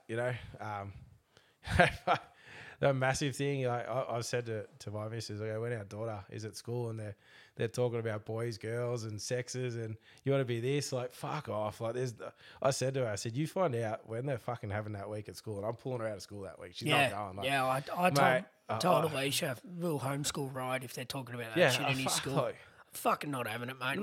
It wasn't spoken about when we were we were growing up in schools, and we turned out all right. We're not the fucking greatest, but we're all right. But I'm with you there. And then people that just think they're entitled to fucking everything for nothing. Yeah. We've got like your workers or just people that worries me stuff. Like you've had an injury, you're moving on, you're doing this, you're moving forward. Like you're excited, you're happy about stuff. It's it's massive, like mad. And probably the biggest thing that they can get fucked is people not asking for help when they need it. Yeah. So you can go into two different things. Like when I went back to work, man, like I went back and I enjoyed going to work. I hated the money I was on, but I enjoyed that I was learning. I was in an environment that I was learning. Like, I used to cop it. I used to cop a fair bit of hard time for doing things wrong. Like, you make a mistake, you own it. Yeah, you 100%, man. It's the only way to do it. And like time went on, it probably got to 18 months really before I started reaching out for external help, which I wish, and if anyone is struggling, like, send me a message, man. Like, I can point you in the right direction. I've helped a lot of people that didn't think it was the right to ask for help. Like, when I did it, I was back working at that plumbing mob, and I used to lie about that I had hospital appointments about the arm to go to counselling sessions. Yeah, like if I turned around to him and said, "Hey, I'm fucking struggling, man. Like, I'm gonna go and see this counsellor and do this." Like, I didn't even tell my family about it. Like, I didn't tell anyone about it. Like, there was a couple of people like, I'd just broken up with a girlfriend, and she turned around and said, "Hey, you need to sort your shit out. Like, you need help." Yeah. So, I went to the doctor, as you know, people don't do. Like, you go to the doctor, it's fucking free. Like, it's free help. And when you admit that you actually need this help, and you can go talk to someone about it. Like, I went to the doctor, and I was crying, man, at the doctor. Yeah. Saying, like, telling him, like, I was embarrassed to talk about it. Like, and you shouldn't be. Yeah. Like, I had mates I could talk to, but not like this. Yeah. Thing is, though, when you go to get help from psychiatrist or whatever, you're paying them to give you advice, but they listen. And when you are with your friends, you're not paying them, but you're dropping it on them, but then they're giving you advice. And it's almost like it should be the other way around. Yeah. You should be exchanging money for something, you know, whether it's advice to go in the right direction or change direction, whatever it might be. And that's, I don't know if that's one thing that sort of scares some people. It definitely tinkers with my mind. But, you know, I want to go and open up to this person that I don't know that's a professional. I want to get some advice off them. And not all of them give you advice. A lot of them are just there to listen. And, you know, surely they make that examination on you when they're speaking to you. But a lot of the time I'll open up to a mate, and then they start giving you advice. And it's like, well, hang on, I should be getting advice off someone else. They don't have the tools to... Correct. To, like, I've given people advice, and whether it's right or wrong, it's advice. And there's nothing wrong with giving your friends advice 100%, either. Yeah. You know? Help, or someone to listen to. But like, I went through a bunch of psychologists. Like, I didn't just get one and find it and it worked, man. Like, I think I went through 3 or 4 and ended up finding this one, and she was in town, and I'd go there sometimes for the hour, and I'd sit there and I'd cry for the hour, and I'd talk to her about shit that was going on, like, because I was like, I got off the pain meds pretty quick, man. Like, I was off all the pain meds within 6 months. That's very everything, good. like everything. Like, it was like, I can get addicted to things pretty easy, or like stuck on things pretty easy. And so I was on this stuff, and I was taking tramadol, and I was taking all this shit, and I started weaning it off and off. Like, I was waking up shit, I was feeling shit, I was oily skin, like it's just making me feel shit. And they're giving you a Panadine Fort to get through your day. Like, fuck, I don't need that to get through my day. Like, I can find something else to distract me to get through the day, so I don't have to do that. Yeah. But like, do you take anything now? No, nothing. Not even anything for pain, for nerve pain? Nothing at all. Yeah, good stuff. So look, like, I'm in pain every day, every single day of the week. Yeah. I'm in pain. Like, and when I say pain, I'm not talking like a 1 or 2 out of 10. Like, I'm in pain, like a 5 out of 10 every single day, all day, unless I'm distracted. Yeah. If I'm distracted, I don't get it. But if I'm just sitting, like, right now, I've got pins and needles in my elbow because we're talking about it, so I'm thinking about it. But like, I don't know if you've seen me jumping around. Yeah, I've seen you jump around, man. I'm getting quite a bit of nerve pain in my left leg, and so I know I can relate directly to you that if you're not moving around and doing things, it's almost like it sneaks up on you when you're bored. It does, man. Like, if I'm tired, if I had a big weekend, like, you know, you're away, or you're busy, or you're drinking or whatever, and you come home, like the Monday, Tuesday, they're no good for me. Yeah.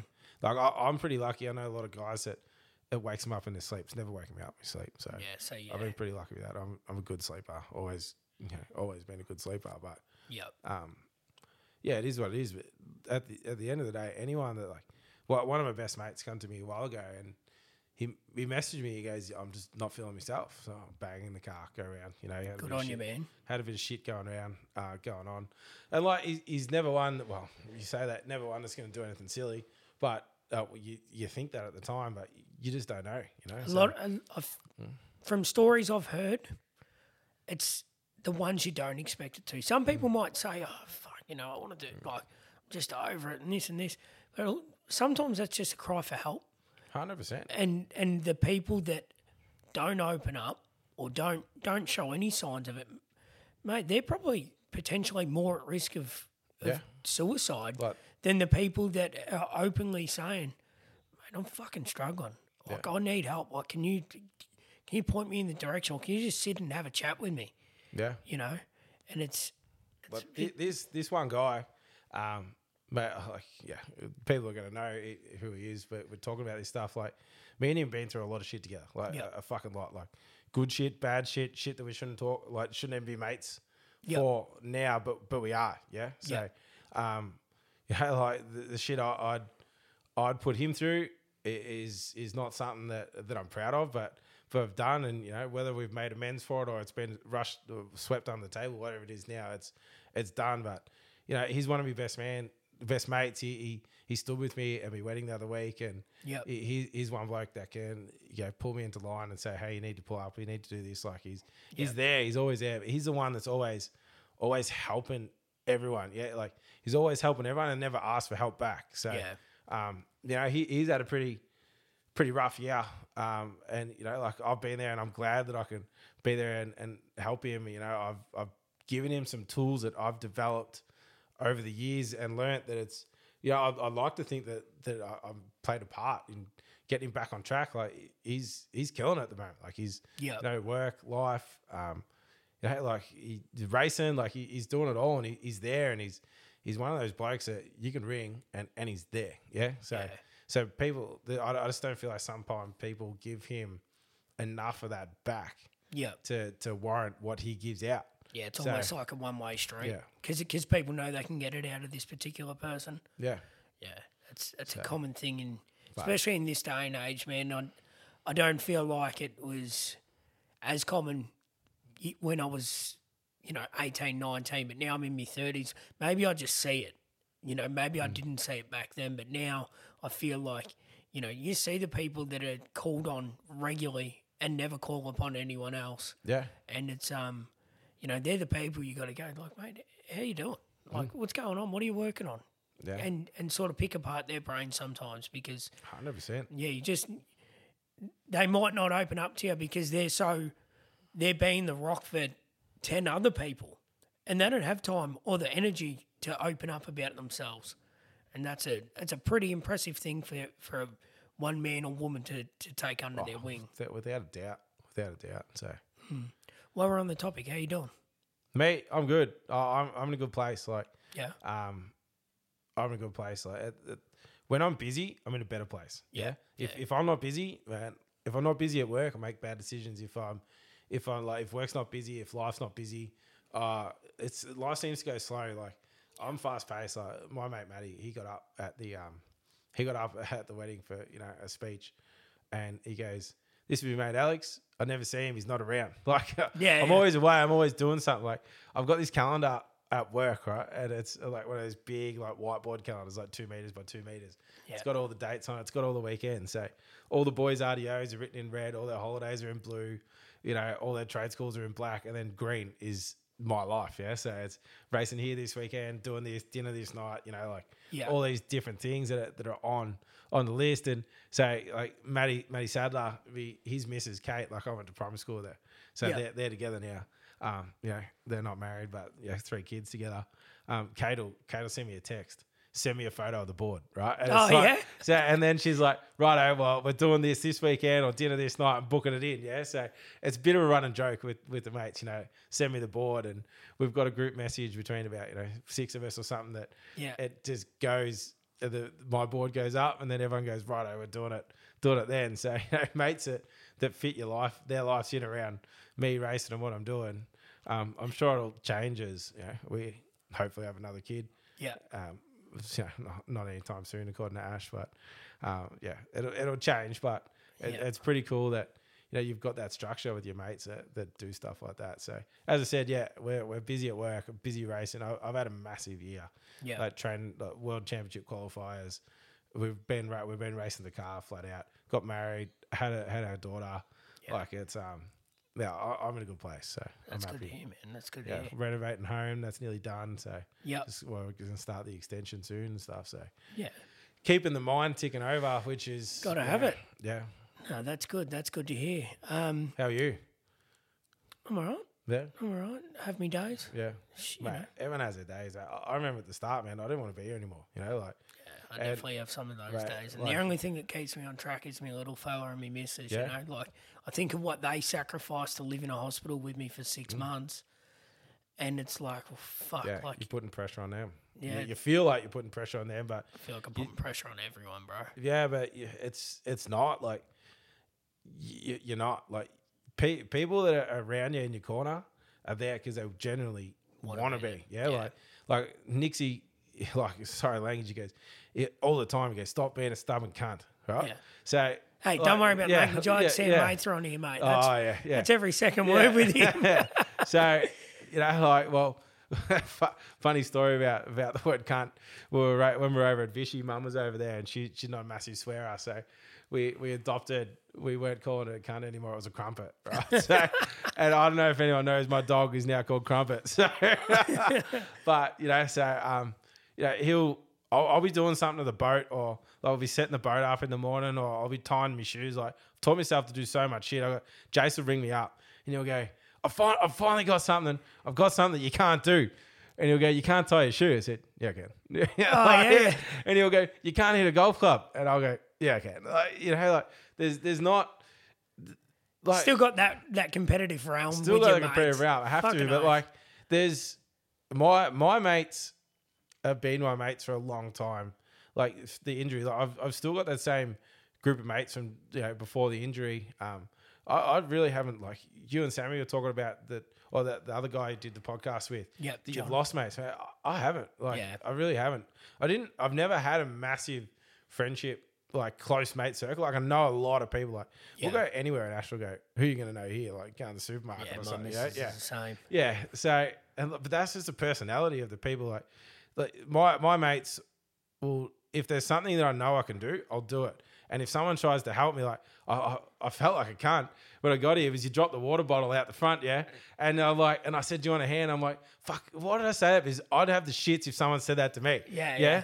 And I'm like, so my mates know shit that I can't do, I just won't do. Like they know that. Like they know, like if I say, like we were working on the boat yesterday, we had a little mishap with the boat on the weekend, so we had to strip the boat apart. Yeah. So there's nut and bolts the whole way through the deck of the boat to pull this dash out, right? So I rang my brother, and I was driving home from Sydney last night, and I was due home at 12 o'clock yesterday. I said, where are you going to be at lunchtime? I need you to help me pull the boat apart. And normally I wouldn't ask. If I'm like pulling an engine off or something, I can do that. But this particular task, like I've asked him, and he knows I'm asking him because I obviously can't do it myself, Yeah. So I sat there and passed some tools. I was there, but I wasn't... Look, I could work out a way to do it if I really wanted to. Yeah. But sometimes things just take up too much time that they frustrate me. It's not worth the frustration. It's not worth the frustration. So if there's things that I can't do, I avoid. Man, I don't have jeans that have got buttons. I don't. All my jeans are elastic waist, Fuck, I'll have to get some of them, man. I'm fucking sick of being uncomfortable because of my pants and my shorts. Honestly, and they're comfy. Your stomach can grow and you don't even notice, man. It's good. Mine is growing at a fucking rapid rate.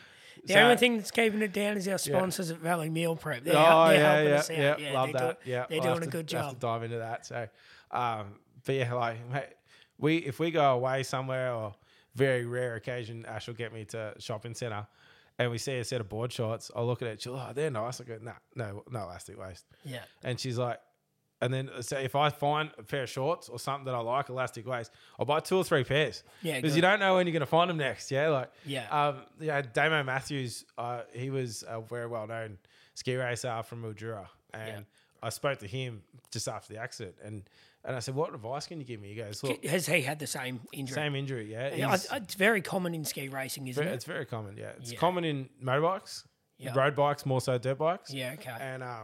and majorly common in ski racing. Like, it's getting a hell of a lot better since our safety gear's improved. Since me, there's only been, I could be wrong. I think there's only been one since me, young Chelsea from up at Sydney. Yeah, okay. So she's still skiing now. Skis every race. Shout out to Chelsea. Good on her. So she's grouse. Yeah, like anything you can do to make your life easier, go for it. Like, elastic waist. Like Damo said to me, he goes, don't buy shoes with shoelaces. Like my work boots are all zip ups. Like all my work boots every day of the week. Like I can tie the laces up when they come loose, but I just zip them up and down every day. Easy. You're only doing the lace every 3 or 4 days when it comes loose, whatever. Yeah, yep. But like runners, like, those like bungee cord clips, I used to buy them and I'd pull them up and I'd push the clip down and then tuck the lace in the side of the shoe. Like, you find ways to adapt, you know, like, which is, like, look, when Ash told me she was pregnant, right? And I knew that, like, you think about shit that's going to affect other people because of your actions, right? And that's just life. Yeah. But we had, like, when Ash told me she was pregnant, I was so excited. Then, like, a few days went past and I go, fuck. Okay, what if she's born with an arm that doesn't work? And I'm like, I know it's not a thing, but it's in the back of your mind. Not like, genetics. And like, you're the first person I've ever told about that. Like, ever. Yeah. I haven't told Ash. I haven't told anyone. Yeah. So, and I'm like, and I was just waiting to get to that 12-week scan to go there and make sure that she had 2 arms. Yeah, like, and like, my mate Maddie had 2 kids at this point. Yeah, like, exact same injury, like to the millimeter, exact same injury. Both his daughters are fine. Yeah. And I'm sitting there, and I'm sitting there in the scan, and I'm like, I'm looking on, I got no idea what I'm looking at, man. Like, nothing. I'm going, I can only see 1 arm and 2 legs. And it's something that was already implanted in my head. Yeah. And so, and then as soon as they go, 2 arms, 10 fingers, 10 toes, like all that shit in the scan, I felt this moment of relief that I hadn't let Ash down, and that I hadn't, our daughter, that she wasn't going to be born. Not that this, it happens to people all the time, like just pure disability. There's nothing wrong with it, but I've given her every opportunity to succeed in life. Even with my injury that's gone on. So that was a massive sigh of relief for me. Like, it was huge. So. Yeah, that's good, man. Yeah, that's good. So where can our people reach you? Where can they reach out to you? Mate, like, call me. Yeah, like, call me, message me, Facebook, Instagram, whatever. What's your Instagram handle? It's HANDLZ65, or maybe HANDLZ. I'll put it in the link. Put it in the link. Yeah. Tag it in. Message me on Facebook. Whatever. Like, I'm up for a chat. I average probably 200 phone calls a day. But like, anyone wants to ring me any time of the night, advice how to set up a motorbike. Like, we like, me and my brother race around the backyards on our 110s. And he'll put a sling on or put his arm inside his jumper so we can race one-handed. Like, hey, they're doing that at training facilities now, mate. Man. They are. Watch Axel Hodges. Axel's doing it. Yeah. Jet does the one-arm races with AJ Catanzaro. Yeah, mate, he's fast. Yeah, he's fast as fuck with one hand. Seen that downhill triple that he does? Oh, there's a video. I'll tag you into it. Send it to me for sure. I'll tag it. Yeah, these guys, like, people that, like, take my hat off to what some of these guys do on a dirt bike. Like, the biggest problem with the dirt bike is if you can have a crash, you can push yourself away with the handlebars with 2 arms. With one, you push and the bar just turns, and you end up tangling with the bike. Like, I remember my mate Ozzy, we're at Dad's house one day on the 110s. I've come in and tucked the front, and I'm like rolling with this 110. I'm in shorts and a singlet and like work boots, and I'm rolling with this one. After your injury? Yeah, one arm, and I'm rolling through the paddock, ended up in the electric fence, and they're pulling me out. They're pulling me out of the electric fence, but. Nice. Mate, people want to reach out, talk to me, go for it. I'm here. I'm happy to talk. So, got a lot of advice and different pointers and things that people can take away from it. So, yeah, cool. That's awesome, man. Done. Well, our friends at 3099 Jerky Co. have hooked us up with one of each of their flavours. Oh, beautiful. And you get to take your pick and take it home with you and put that delicious meat in your mouth. Mate, I'm going to go a chili jerky, I reckon. Yeah. I'm happy for a bit of one for a spice. Yeah, good stuff. Yeah. Good stuff. All right, mate. Well, thanks for coming on. And thank you. Alex Handley, everyone. Thank you. Hopefully we get to do it again soon. Let's do it. After World Titles. Done deal. All right, mate. Cheers. Mate.